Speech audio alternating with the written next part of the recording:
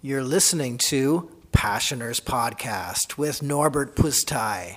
It's all about meaning, mission, and passion.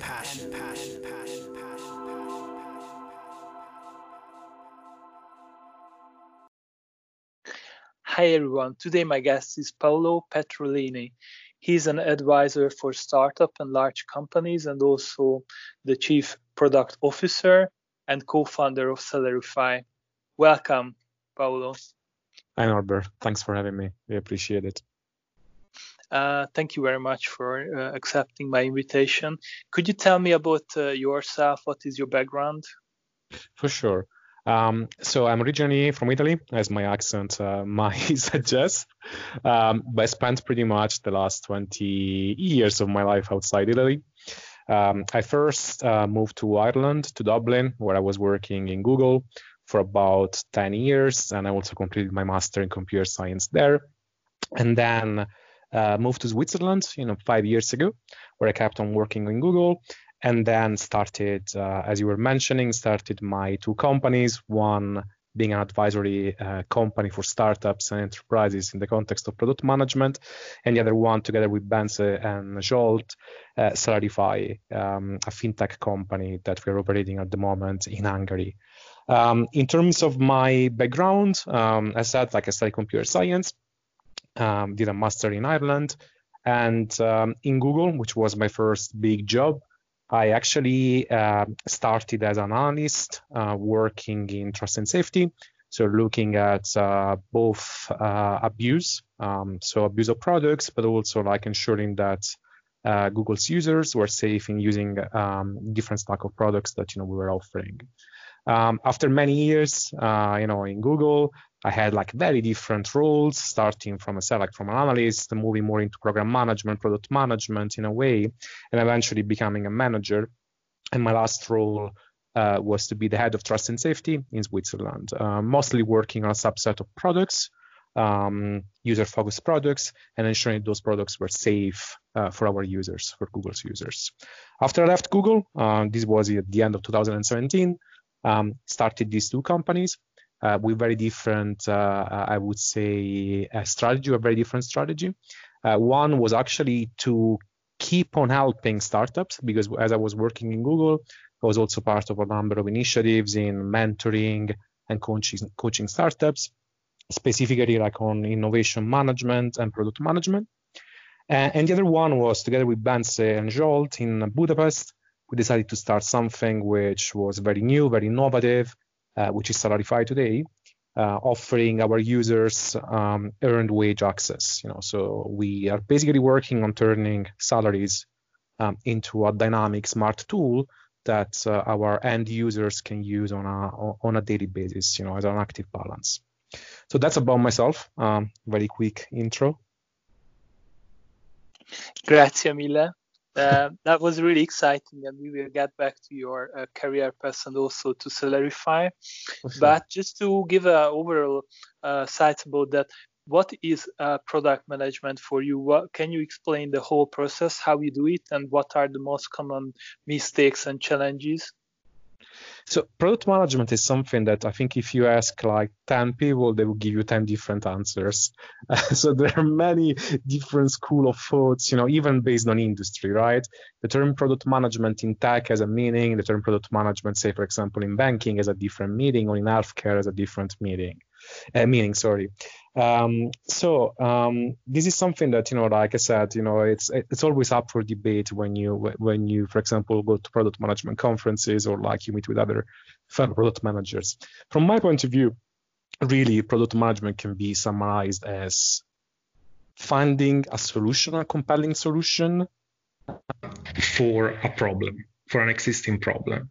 And while doing that, generating revenue, generating value for a business. So the way you see a product manager in a way is the CEO of that specific solution to address a specific problem. So that's really how I embrace the concept of product management. I said there are many different ways of looking at it, right? There are more more focused on the technology side of things, more focusing on the business side of things. But to me, the role of product management is very much a catalyst in a way, of all these different functions, always thinking about addressing a problem, and creating value, right? So that's really the way I look at it. I think startups are really like everyone wants to become a startupper, and also in a large organization they want to create something new, a new software, for example, a new product. So they also want to become a startupper inside a large organization. So when we talk about specifically products in early stage, what are the most common mistakes? So I think the most common mistake, not just in startups or like in early stage ventures in general, I think the most common mistake is to think about the solution before the problem. So very often companies, I said, not just the startups, even like larger organizations, they fall in love with the solution rather than falling in love with the problem, right? So they start thinking about their capabilities, their know-how, their capacity in a way, and they start building solutions, not really knowing if those solutions are needed because they don't know if the problem exists in the first place. So this is something that I've seen very often, even in the companies that I've been advising, and also like just by looking up, like there are many like examples of like of great ideas that never reach like a user base because of the lack of connection with the real customer problem. So this is something that like is extremely important, and that's the basis of like how I do product management, and that's the foundation also of Solarify in a way, because this is like how we started Solarify, knowing that there was a problem before understanding the solution and defining a solution. But how should we know that when should we stop? So do you know any like methodology or something that we should scale, or we should get feedback, or what is the perfect methodology for this? So there are a number of different methodologies like used, right? Just by looking up, you would see there are like many different approaches. The one I'm most familiar with, and the one that I use today, it's called product discovery. So the concept of product discovery, it's really about discovering the product that solves a customer problem, and while doing that, generating business value to the company. So the way you approach this methodology, it's very simple actually. It's very intuitive. So what you do, like in a nutshell, you start interviewing, you start talking to potential customers, to potential users before you build one line of code. You talk to them to understand their problem. There are like a number of different methodologies that you can use for interviewing, but can it be as simple as understanding what their problems are just asking, just asking a few questions, right? And with that, you have a baseline of intelligence that then you can use in the second phase of your discovery, which is the experimentation phase. So at that point, you have like a little bit of like knowledge, that there is a customer problem. So you start thinking about a potential solution, experimenting on a potential solution. That means that you don't need to build a full-fledged product, even an MVP. Can be as simple as having like a mock, can be as simple as having like a marketing campaign or a landing page, or like a deck of slides or a video, whatever it is, right? But something quick, something that you can experiment with. And again, go through the same cycle with those users to understand that what you have in mind, it's really what they need as a solution for their problem. And eventually you go to the next phase, which is the prototyping phase. So you have this experiment, then you start prototyping, you start building what would be called like an MVP, or mock product if you want to, but something that is tangible, something that is a real product. If you keep iterating through this process for a number of cycles until you reach a stable enough concept, because again, I'm calling it MVP, but it's more like of a concept more than an MVP, to then move to the next phase, which is the product delivery. So at that point, you start building the product, you start building the solution, because you're very aware of the customer problem. I think another also important issue is that many startups, they don't make money, so they get investment, but they don't make money. And also large organizations, I think it's a big problem that they create software that maybe there is a need for it, but we can't really measure the business value or this part. What do you think about this? So measuring the business value, I mean, depends what business value itself is, right? Because business value can be many different things. What I mean with that is that business value can be revenue, can be branding, can be like positioning in a market, can be having access to users, growing like a huge user base, right? There are companies that are not really monetizing immediately on their users, right? They decide that, like they want to have a free product, or companies that are using products as a way of branching out in different directions, right? And building a stronger position in a market. So that's the first thing, which is like business value can be many different things, right? But as I was mentioning earlier, in the concept of product discovery, is really about that connection between addressing a customer problem with a solution, but also generating business value. So you need to, first of all, define what the business value is for you, right? So when we talk, for example, about startups, you were saying startups, like initially they get investment, they don't necessarily generate revenue, right, at the beginning. In my view, that's fine. That's actually expected. Because the concept of a startup is something which is extremely disruptive and innovative. And in any case, generating revenue through that innovation, through that disruption would take time. Hence the importance of having venture capital investing into startups.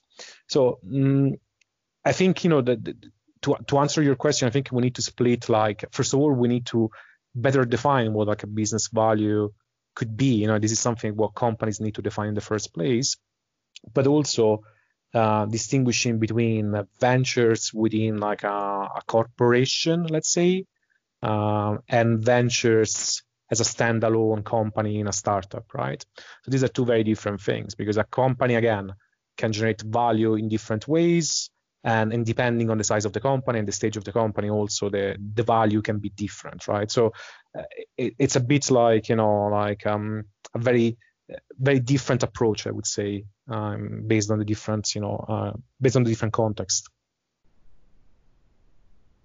Yeah, I mean, basically, when so even it's a private user, so I use an app and I feel that it's something that creates value for me, but I don't want to pay for it. And many startups they develop softwares. They have users, but they don't have incomes from this one. So where's this point? Because you also mentioned that okay, we need to get feedback and we need to check if there's a need for the product itself. But it's also, I think it's important. And where is that point that we need to say, okay, that's something perfect, but we don't get revenue from this, or do you have any example how you manage this situation where you didn't get income and maybe you get an extra function which was something that customers would pay for? So I think that there is a subtle difference between the, let's say, MVP stage, right, and the let's say the kind of product market fit stage, right? So an early stage, even before MVP, let's call it concept, generating revenue, it's very unlikely because you're learning, right? So in a way, your revenue is the feedback that you get from users, right? Because that helps you build a stronger product, right? So at the beginning, I would say it's very unlikely in the very early stage that you will be generating revenue. Also because you're the new kid on the block, nobody will know your solution, and many other different reasons, right? So in that phase, I think the revenue, at least from my point of view, and that's what also I'm suggesting to startups in a very, very early stage, the revenue, I think, is not the key factor. The key factor is really about learning, right? If you generate revenue as an ancillary, that's amazing. But really your objective should be to learn and to build a product that eventually will be generating revenue. Then you move to the second stage, to the next phase, let's say, where you're a proper established company. As a proper established company, once you've validated this concept, turn it maybe into an MVP, you know that you're addressing a problem. As a proper established company, you need to generate revenue. And this is otherwise you're not sustainable. Of course, venture money can help you at the beginning, because at the beginning you want to be generating a ton of revenue, but still your long-term goal is to actually make money. Otherwise, you can't exist as a company. So I think at that stage, it's important to start thinking about the business models around the product. So you first address a problem, you build a solution, and then you figure out how to monetize it. Monetizing it can be many different ways, right? Look, for example, at the freemium model, where you would offer like a subset of features for free to users. Spotify is a great example. And another subset of like features paid, right? And as an MVP, you can even think about only the free features to build a user base. But long term, you need to figure out a way of making money. And so that would be building additional features, for example, to generate revenue, right? Or building an advertising platform on top of that content that you're giving for free, that product that you're giving for free. So there are many different approaches and business models that you can use. But I said at the beginning, it's more like understanding and making sure you're doing the right thing. Once you know that, then you move into that phase where like, okay, now I need to make money, because otherwise in 6 months I'm going to go out of business. So that's the way I look at it, right? There are many buzzwords now, like innovation or OKR. What are your thoughts on them? So this is like it's a very interesting question. So I think so let me try to be politically correct as much as I can. So let's start with the concept of innovation per se. So the concept of innovation per se is something that I know it's a very hot buzzword at the moment. I mean, we've been innovating our entire, existence as human beings, right? This is something that we always done, right? Obviously, in the context, it's like change. Yeah, exactly. Like it's inevitable. Otherwise, we wouldn't sustain ourselves. So, in the context of specifically business, right? Now being a bit more serious in the context of business, the word innovation. Has been used like in many different ways, of which very often I don't agree with. But let's look at the positive, right? Let's look at the positive examples. There are companies, that they've been in the market, in the industries for a number of years. And yet they manage to build new value. So to me, innovation is actually building new customer value. That's what I mean with innovation. So when I look at, like companies, even like if I look, for example, Facebook, these large companies that have been like, they're in a way they've been on the market for like 20 years almost. Like, Facebook is like 15 years or something like that. Google is more than 20 years, Companies of this caliber, they manage to constantly generate new customer value, hence new business value, but really rethinking about their business and adding things to those things, adding things to their core business. And this is really like a model to me when I look at it, right? Because these are companies that could easily like sit on their pile of cash and be happy with what they have, and still like in a way have like a very strong presence, in different markets, but yet they try constantly to build new value, new customer value. And this is something I would like to see more established companies doing in different industries. For example, the financial industry, to say one, or the insurance industry. Where larger enterprises, they tend to be a bit skeptical about innovation. So they love the terminology, they love the concept, the idea, but then they don't apply it, like every day to build new customer value, new business value. OKRs is different. Sorry? So in practice, it's different for them. It is very different. It is a very different approach, right? OKRs goes along with that, right? So I've been using OKRs now for 15 years. And actually I also teach and coach companies on how to use OKRs because of my previous experience in Google, but also with the work that I'm doing with Solarify.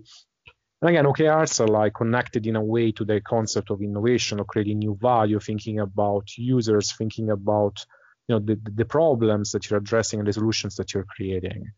But they're not the one fit all. They're not like the solution for like for any given problem within like let's say like within like a moment of change that is needed within a company. So very often when this actually happened like quite a few times, that some companies, larger companies, they ask me to support them in developing an OKRs program within their organization. So they really wanted to adopt this new methodology. I mean, relatively new. I mean, it's like from the 1960s, so more or less. So it's not that new. But let's say the OKRs version or the Google OKRs version, right, which is newer. But they really wanted to introduce this new approach, right, towards like the way they were working and thinking about their company. But very often I was getting in and realizing that actually like they were not in a position to have OKRs, because OKRs as an intrinsic principle, they do need a flat organization. They do need like a culture of trust, a culture of transparency, where actually you need to have that ability of like skipping through levels and making sure that everybody's informed on what's happening at a very like senior level, but also like from a strategic point of view. And so I often ended up, rather than implementing OKRs, telling them like it's not possible to implementing OKRs with this specific structure that you have. It's not possible, or it's slower. It's not possible because it wouldn't work. It wouldn't work because if you have, it's the same thing as like, I don't know, having you've never driven like in your life, you don't have a driving license, and I give you a Formula One car. I don't think it's like a particularly smart idea.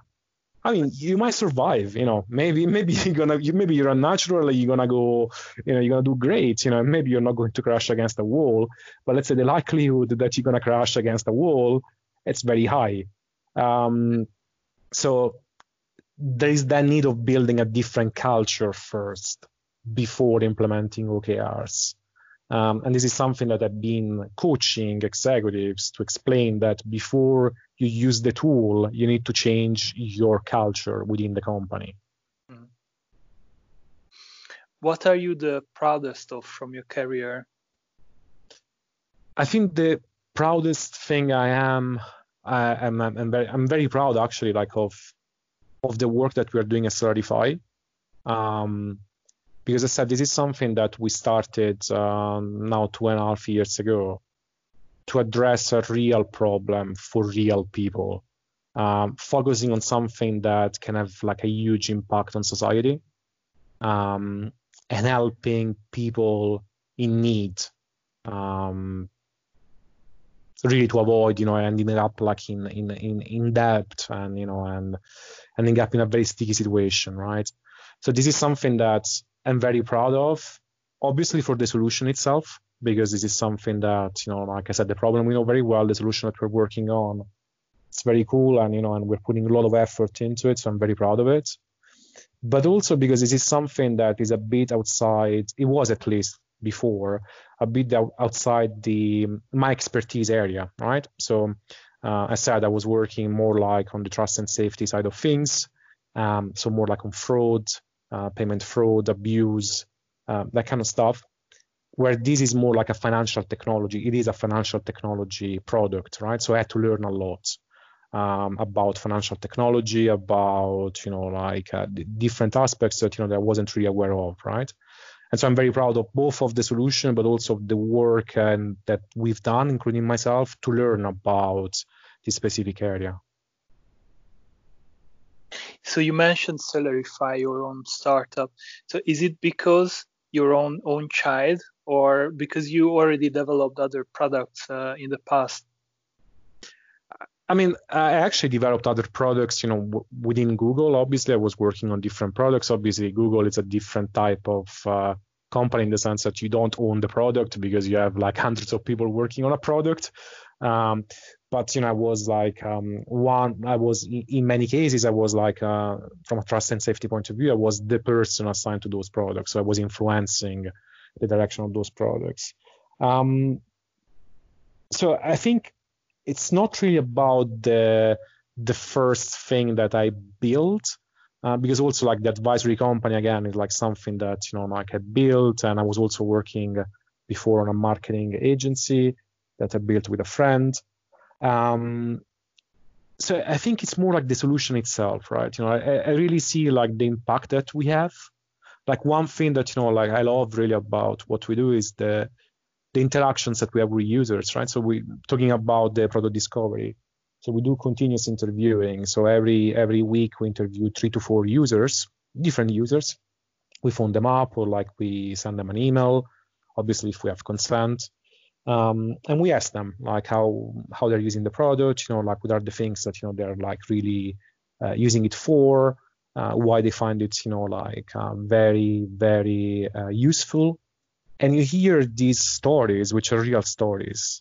And that's really like, in a way, to me, it's very moving, but it's also like really showing the impact that we have as a company, right? And that's what really makes me proud more than everything. That, really like we are solving something that people, are struggling with. So yeah, I think it's really that.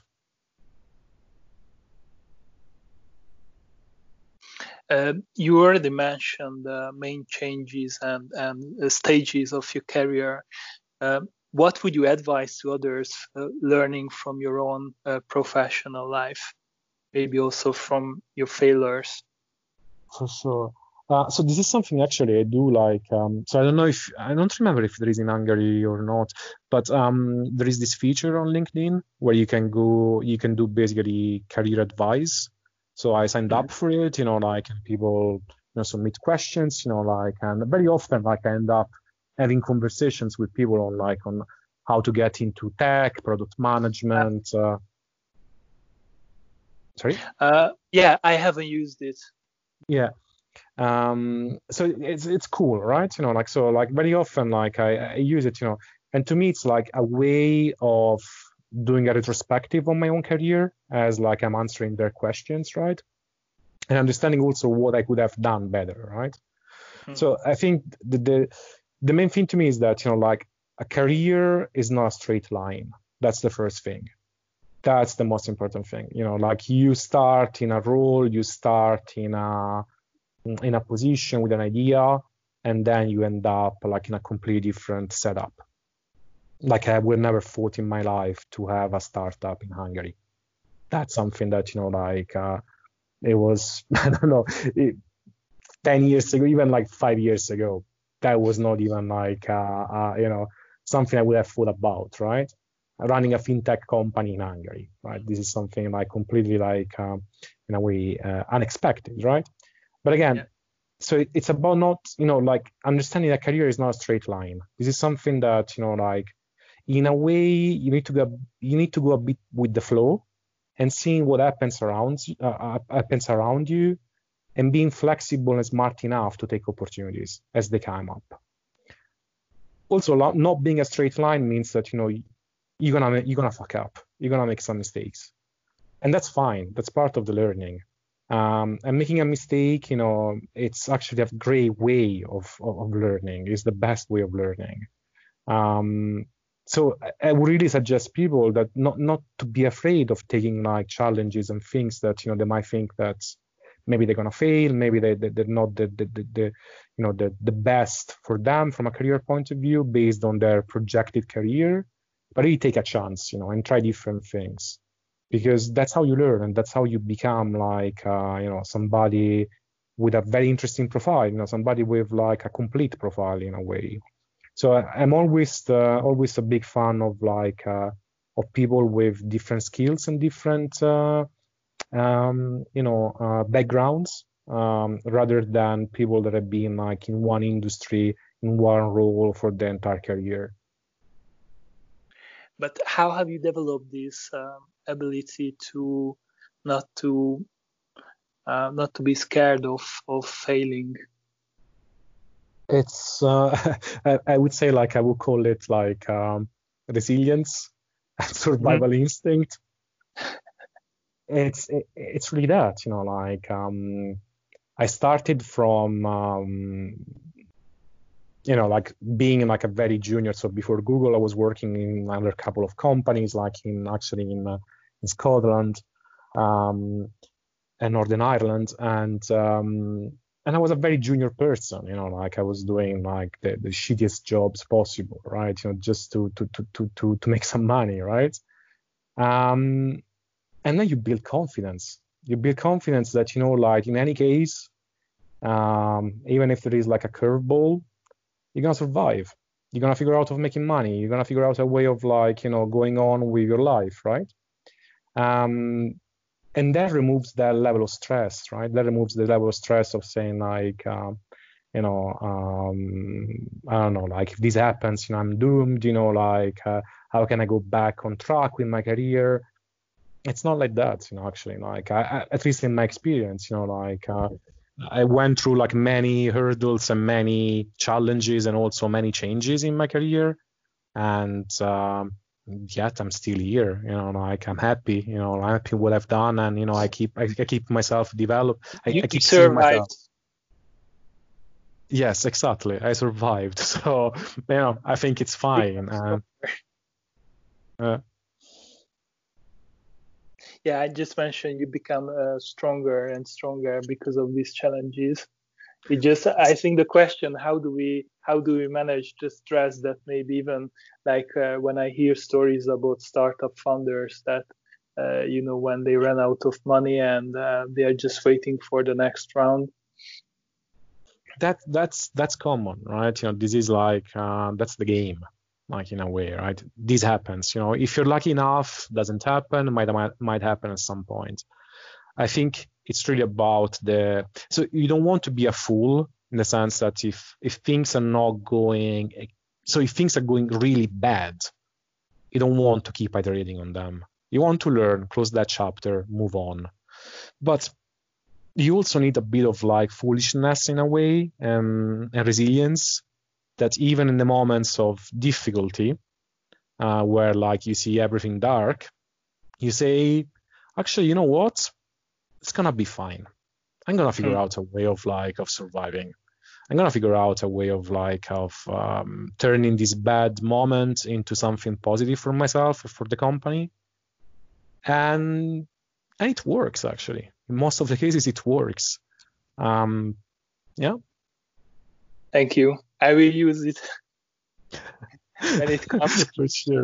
For sure. So the dark times and also the good times of you've been seeing many startups and you are also co-founder. So what do you think? What are the most important elements of leading towards success in the life of an early stage company, a startup? I think it's really. I was actually like talking about this. I had this Google Launchpad session that I did like a few days ago with a Romanian accelerator, and I was presenting about like product management in general and so on. I think it's really people. So what can really make the difference in the positive and negative side? It's actually people. So that means that from the very early stage, obviously the people that it's almost impossible to be a one-man company. I mean, there are examples, obviously, but I do prefer having business partners rather than being like a one-man show. And selecting the right people to start a business with, it's what determines success, I think. Not just in the first 6 months, but probably like for the rest of the let's say the life of the company, right? And what I mean with selecting the right people, it's not really about we are friends or we are not friends.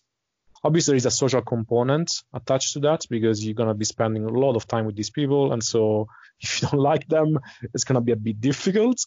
But yet, you can do it. But it's really about, I think, on one side, the skill set, so having compatible skill set, but also having the same risk profiling, which is, like somebody could be a bit more conservative or more aggressive from a risk point of view. And if you're unbalanced in that, with your co-founders, or co-founder 1 or 2 or 3 or whatever it is, that can be an issue. That can be a huge issue.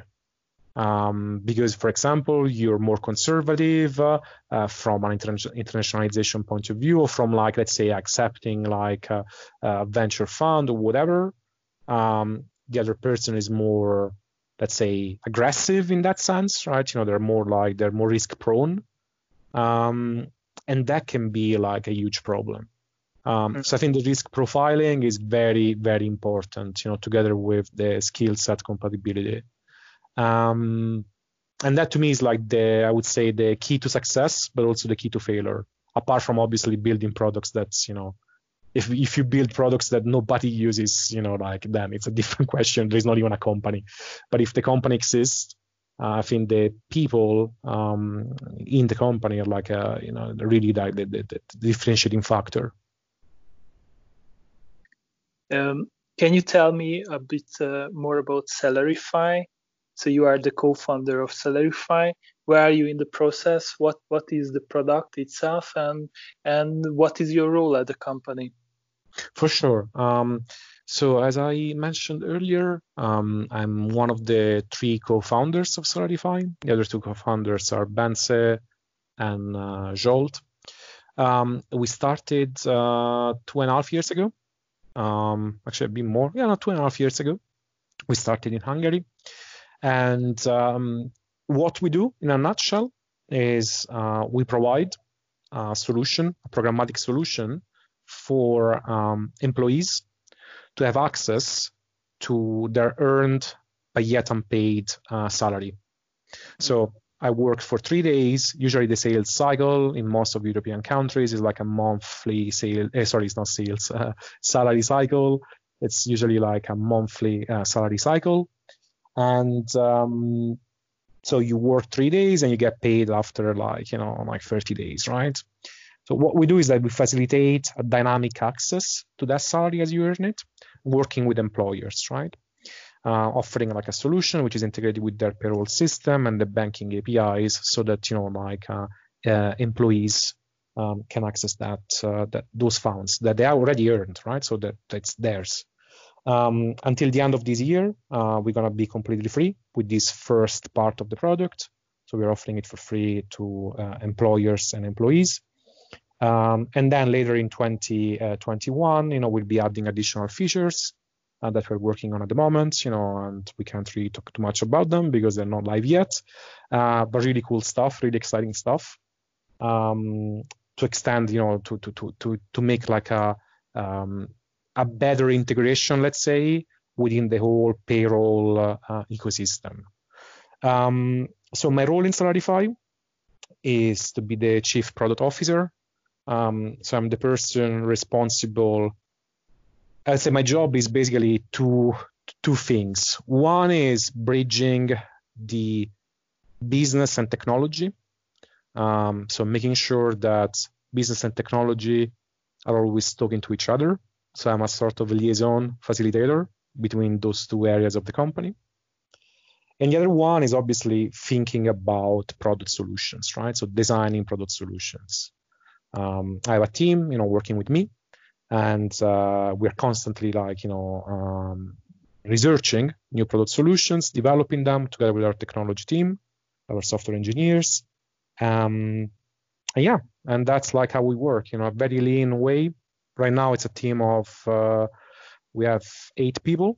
We're going to be hiring soon as we are expanding, as I said, like our service offering, and also as we are growing like our customer base.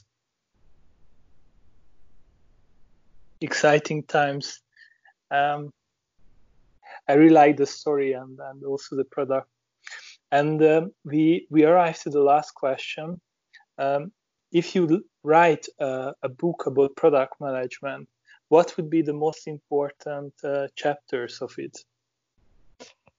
the most important chapter, as I mentioned before, Johnny, for business management, it is actually how to build a strong product organization. So this is something that, as I said, many companies, small and big, fail to do by either not really defining what a product organization should look like, or not really having a strong hiring process and retention process, I would say, for product management. So this is something that I think is extremely, extremely important, because as you grow, in particular, if you move from early stage to a more mature, let's say, growth stage in your company, you need to make sure that you have a very strong product organization. So I think not just one chapter, but I think the entire book should be like how to build a product organization. Thanks a lot. Do you have anything for closing, a closing message or something? I think that really the message that I want to to try to convey is that it's really innovation. I would say product management, but obviously innovation, like from a broader point of view, is extremely fascinating. But in order to be innovative, you also need to be like a bit more risk prone.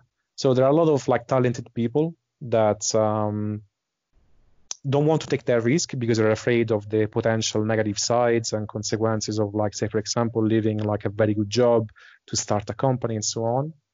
And for sure, there are like risks attached to that.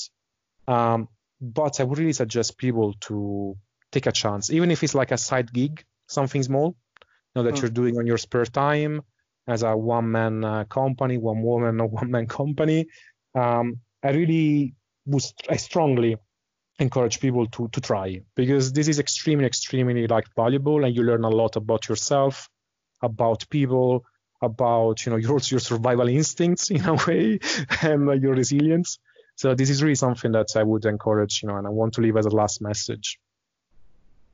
Thank you very much, Paolo. And you mentioned failure, so learning, that we should learn and take, and also not think about failing, but the part of the process of learning and the product management. And you shared also not just the mindset, but your experiences. So I'm really grateful. I learned also a lot today. And I wish you good luck with your product, with Celerify. I really like the concept and the product. So good luck with it. Thanks a lot, Norbert. And thanks again for having me. Really appreciate it. Thank you very much for being here. Cool. Bye-bye. Ciao. Thank you. Ciao. Bye.